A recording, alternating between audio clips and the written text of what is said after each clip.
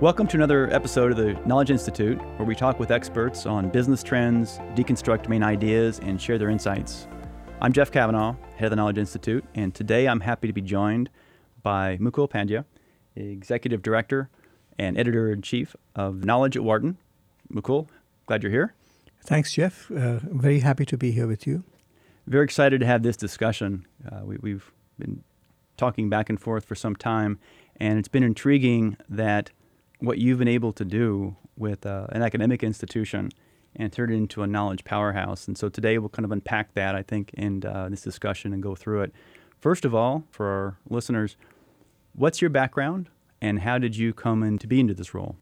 So thank you, Jeff. I'm very honored to be here speaking with you.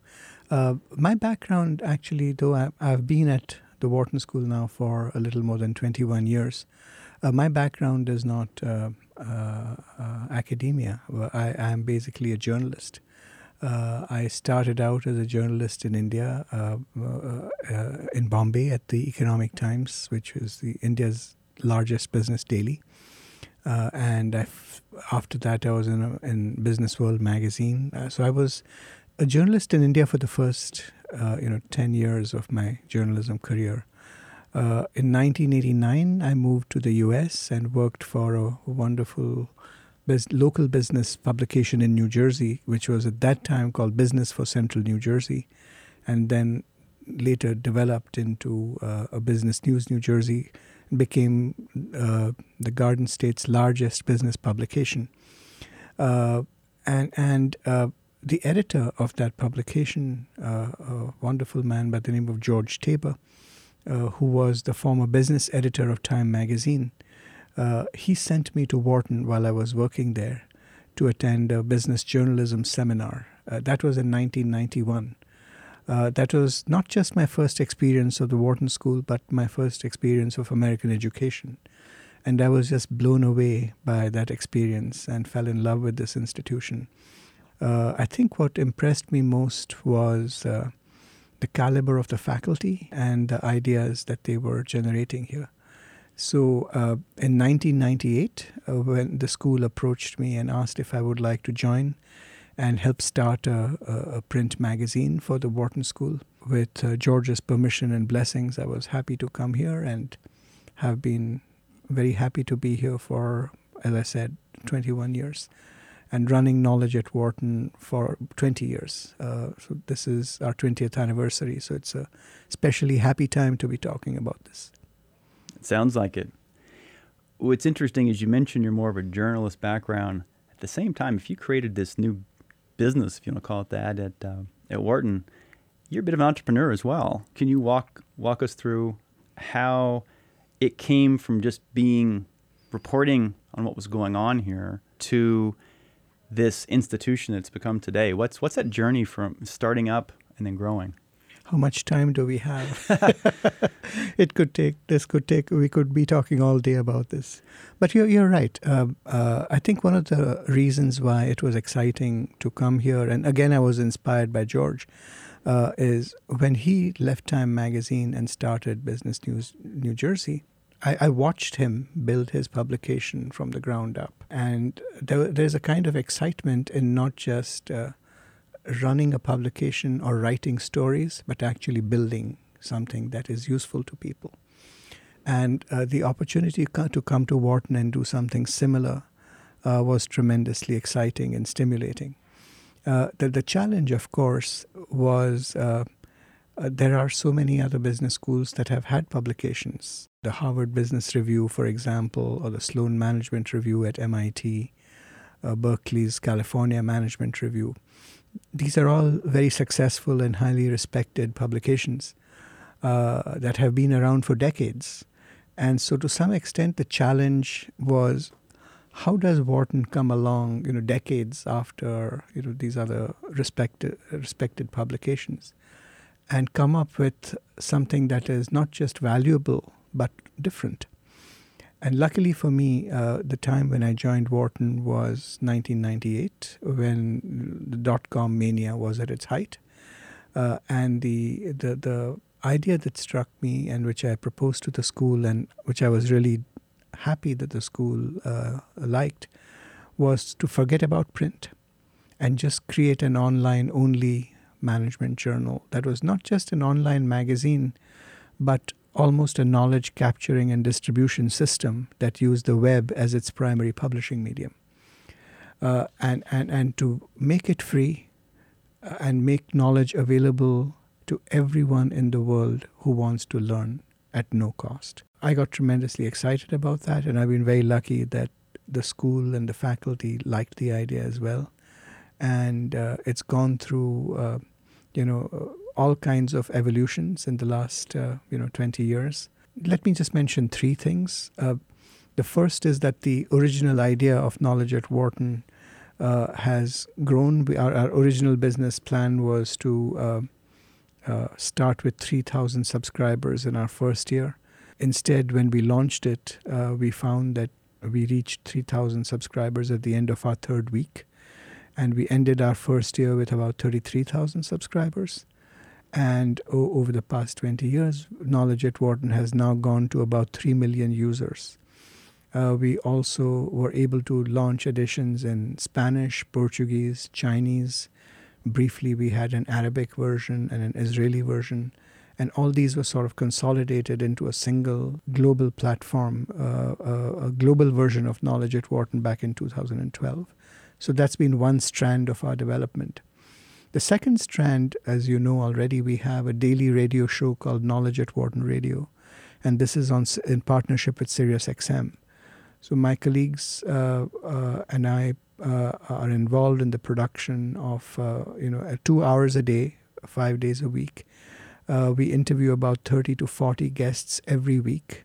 And many of these are then turned into podcasts and distributed globally through Knowledge at Wharton.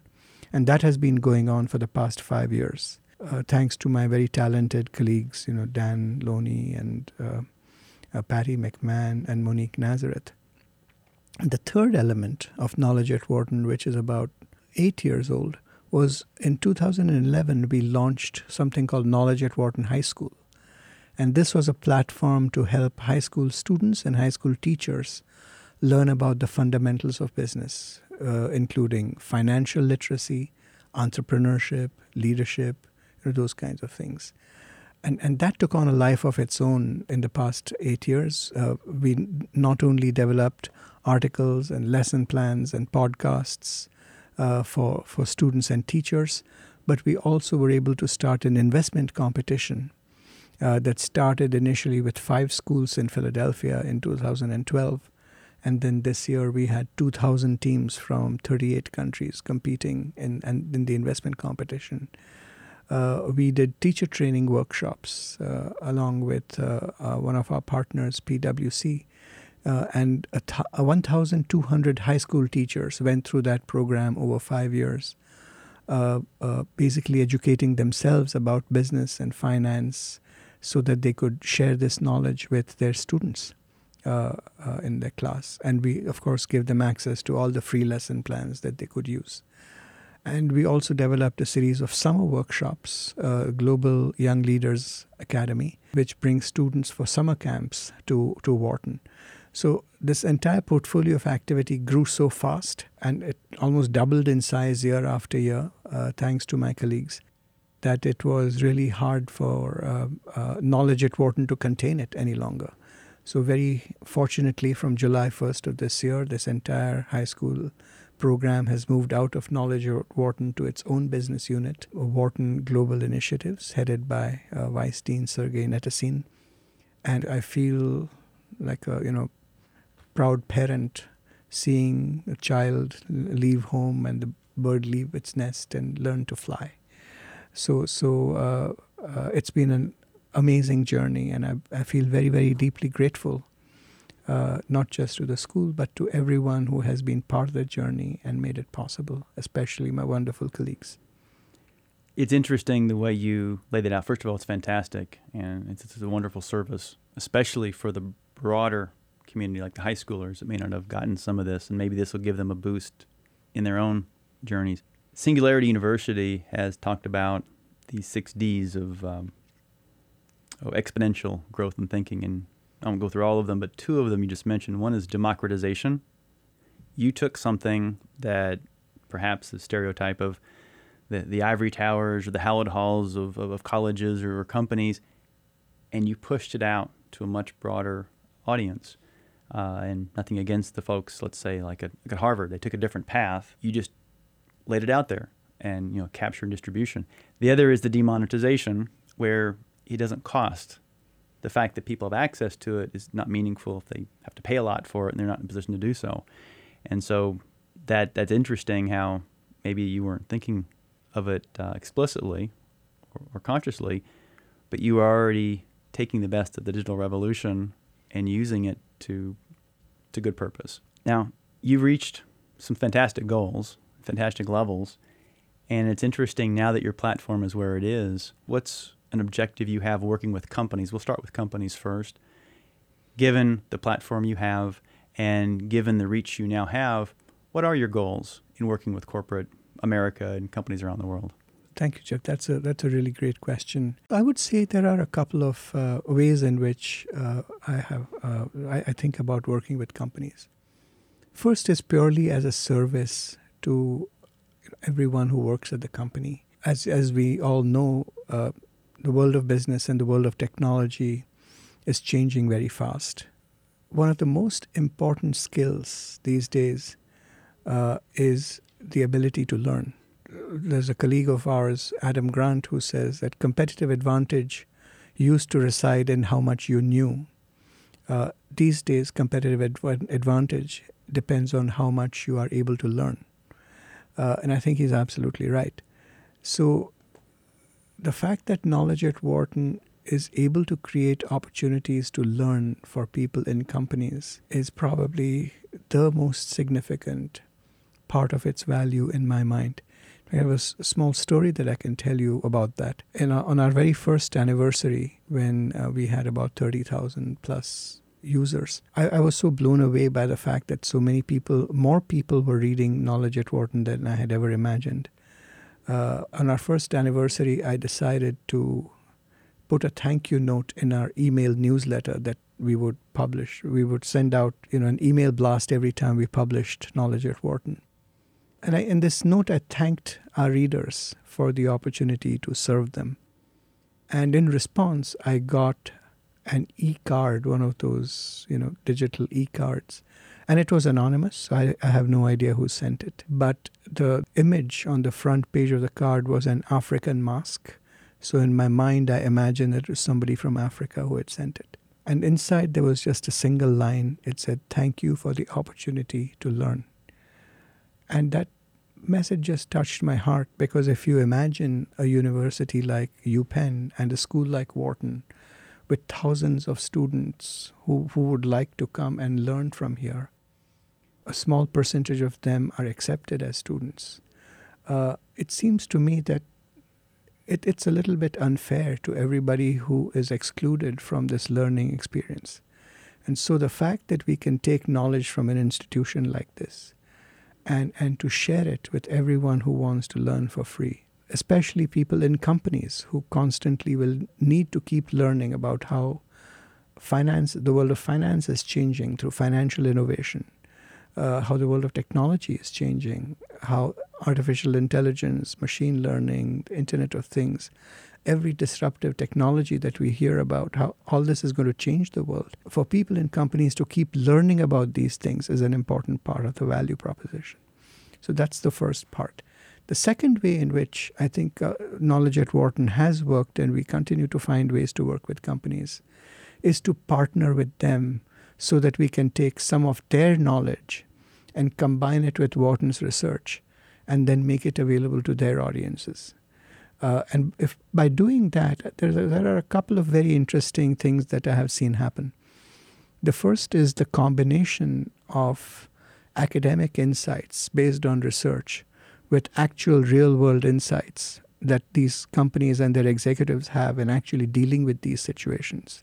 That is a very powerful combination. And secondly, the fact that we are able to collaborate with companies and present things in an educational way creates a lot of trust. What I mean by an educational way is not to try and put any marketing spin on it, or not to deviate in any way from the authentic editorial integrity of what we are trying to communicate, but just share knowledge and let the knowledge speak for itself. And what I have found is that when you do that, marketing or brand building is the effect and not the purpose of what we do. And that has been a model that has helped us sustain knowledge at Wharton for the past 20 years, because knowledge is free, but it still has to be sustained. And by approaching it in this way and working with companies in this way, we've been able to make that happen. Fantastic. Quick reminder, you're listening to the Knowledge Institute podcast. Happy to be joined by Mukul Pandya, head of the Knowledge at Wharton. And we're going to keep going with that concept of trust, because especially in today's world, having to filter and interpret what comes at you it's mental overhead. And can you give me an example where you've seen feedback, maybe it's like that e-card, but another way, where you putting this knowledge out there has helped someone or a company reach another level or do something very special with it? Sure. I'll give you a recent example, because, again, it sort of touched my heart. So we have a podcast that we have been doing for the past year or so. It's called From Backstreet to Wall Street. And it's a podcast we do in collaboration with a Wharton alumna who is based in Singapore. Her name is Doreen Shahnaz. And she runs this organization called the Impact Investment Exchange, which is basically a social stock exchange that pairs impact investors with social entrepreneurs and brings them together to make an impact. And so we have often interviewed social entrepreneurs who are working on social impact projects in different parts of the world. We have also interviewed investors who are trying to invest social capital in these kinds of projects.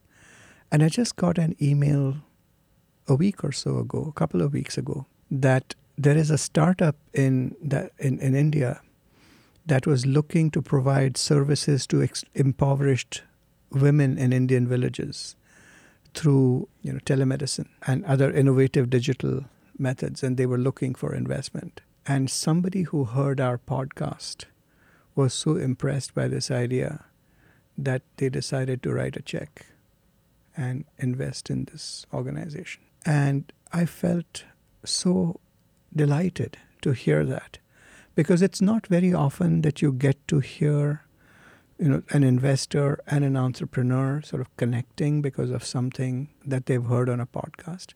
But in this instance, it happened, and I was lucky enough that email was forwarded to me, and I got to see it. And I feel this is the real value of how companies could benefit in ways we could never have imagined, that poor women in India will benefit by getting medical services that they might not otherwise have got, because knowledge can be shared freely and democratically. So for me, these are the kinds of stories and experiences that keep me going every day. And I'm so grateful for the opportunity to be able to do what we do. That's fantastic and almost overwhelming, because for every one of those that you hear about, there are likely a large number, hopefully, that you don't, but like you just don't hear about them. And I think it's also a good example where there is a good use for media, good use for technology, and especially when it's on the core of what you said, trust and credibility. Right. Filters go down, and humans can connect authentically. Right. That's great. You'd mentioned before about the impact you made in high schools, and I was wondering, besides the stories you mentioned about the U.S., is there an example that you can share where maybe internationally in another country it's made an impact? Sure. So the high school would be a good example of a program that became international very quickly, especially the investment competition that we started in 2012. So the idea of the investment competition is not new. There are many, many organizations that run basically stock trading competitions where students are given a portfolio, a hypothetical amount of money to invest in a portfolio.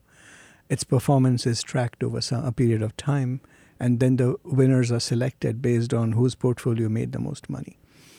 We decided to take a very different approach to this investment competition, because in part, we did not want to reward random chance, because if you take a 10-week trading period, there may be all kinds of factors that might drive the performance, and that may have nothing to do with being able to understand and analyze the principles of investment.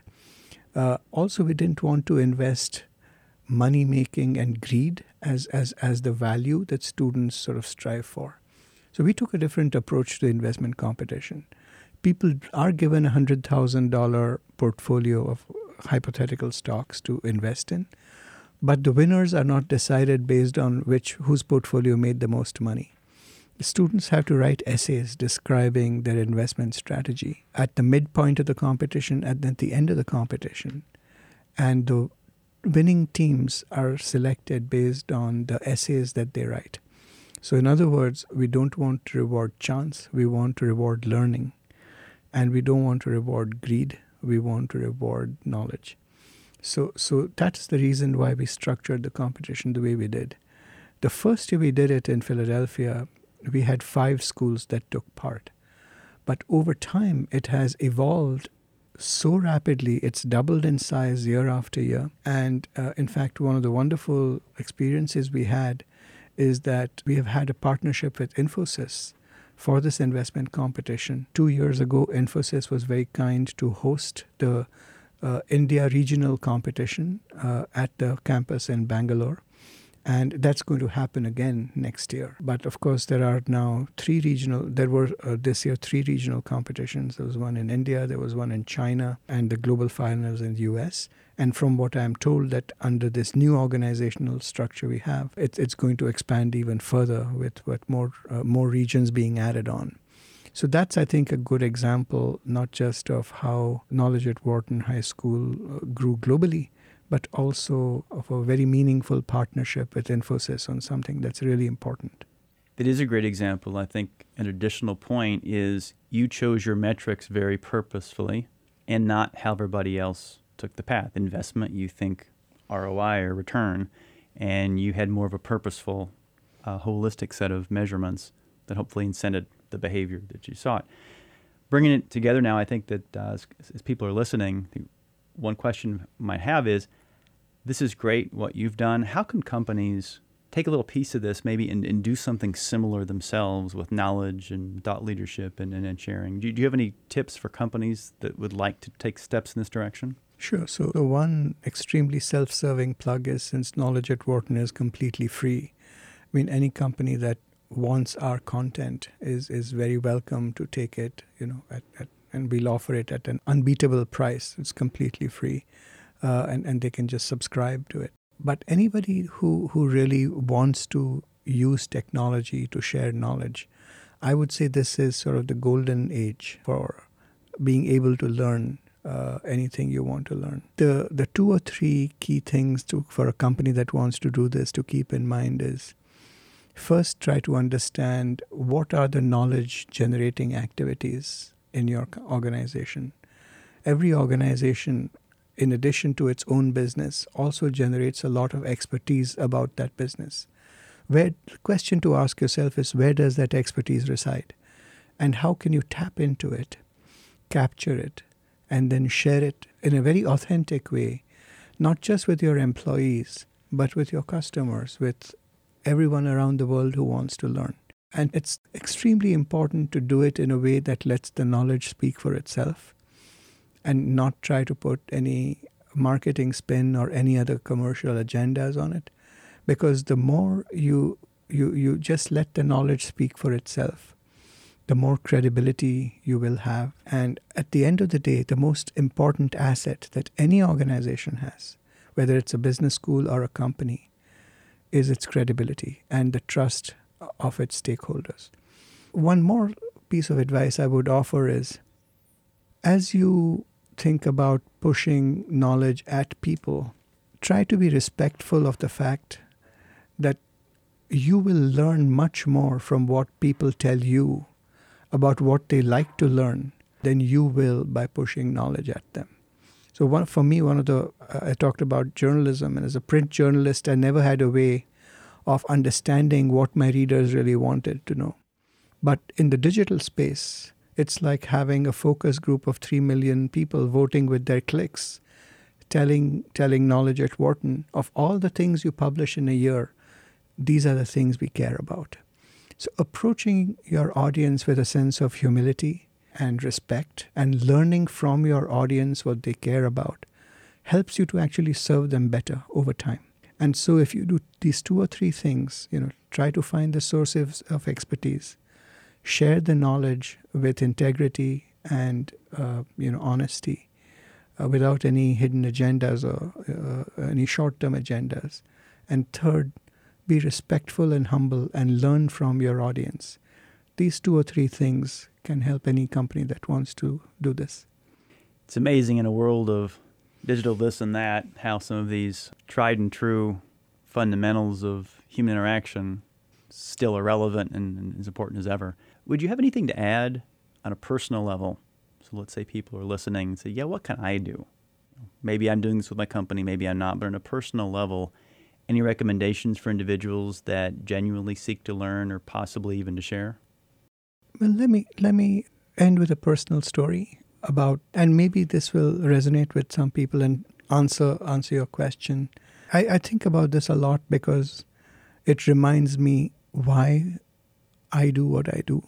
When I was very young and I was very confused about what I should do in the future, and I didn't know where exactly I should go to study, I knew I was very interested in economics, and I had heard that there are 2 places in the world that are good to study economics. One was the London School of Economics in the UK, and the other was the Wharton School in the US. And I was pretty young at the time, and my grandmother, who brought me up, took me to meet a family friend so that he could give me some advice how I could, go and study at a place like Wharton. So I went to see this gentleman, and I asked him, I'd like to study economics, and if I wanted to study at a place like Wharton, how do you think I should do it? And his response was, places like Wharton are for people who are very smart and very rich. And you should be more modest in your aspirations. And I was absolutely crushed when I heard that response. And as we were leaving his house, my grandmother looked at my face and she said, he doesn't know you, but I know you. And if you decide to go to Wharton, I know that you will get there someday. And years later, after all kinds of twists and turns, I ended up at Wharton. But I never forgot what it feels like to be told that there are these wonderful places of learning in this world, but they are not for you. And so when I got here, one of the most crushing experiences of my childhood became the inspiration for taking knowledge from here and sharing it with everyone in the world who wants to learn. So the reason I tell this story is that if anyone is out there who has been disappointed or who has felt crushed, remember that you can take that suffering and turn it into your strength if you just think about it differently. Maybe it's a very abstract thing to say, but your pain can turn into your passion. That's the advice I would give you. It's fantastic. I almost don't want to respond to that because it's worth contemplating for some time. And thank you for sharing on a personal level. And I think all of us have those situations, whether they're minor or maybe as acute or as poignant as what you mentioned. Absolutely. I think the gift that you're giving of knowledge at this demonetized free rate and inspiring people is a fantastic service globally. And on a personal level, commend you for that as well. I'd like to bring this to a close. And before we do, since you mentioned knowledge, books are a very important form of knowledge. And I'm very curious if you could share, what is your current favorite book or one that you like to share with others? My current favorite book, it's a tough question because I read constantly. One book that I read recently that touched me a lot is called Happiness. It's by a French physicist called Mathieu Ricard, who left his career as a physicist to become a monk. And basically talks about how important it is to lead a compassionate life in order to be happy. That book touched me very deeply, and if anyone wants to read it, I think they'd get a lot out of it too. Excellent, and it's certainly consistent with the stories you've related, earlier ones as well as more recent. Thank you very much for your time, and if anyone wants to find you online, can you share the website for Knowledge at Wharton and anything else you'd like? Sure. So Knowledge at Wharton's website is knowledge.wharton.upenn.edu, and that's probably the fastest way to find us. Just to end on a lighter note, there was some years ago, if you were to Google the word knowledge at Wharton would come up as the first link. And the reason was that when we launched Knowledge at Wharton, we had no marketing budget. So we would just let people republish our stories for free as long as they linked back to us. And so based on the Google algorithm, we had so many people linking to Knowledge at Wharton that if you just Googled knowledge, we were right at the top of that ranking. But a few months later, this changed. And the website that knocked us off that perch was a site called uselessknowledge.com. and so it's a very good reminder of the importance of remaining humble and not getting too much of a swollen head about these things. That's an excellent way to end. Again, this is Jeff Kavanaugh here with Infosys Knowledge Institute podcast. We've been joined by Mukul Pandya, head of the Knowledge at Wharton organization, and thank you so much for your time. Thank you, Jeff. It was a lot of fun. Thank you.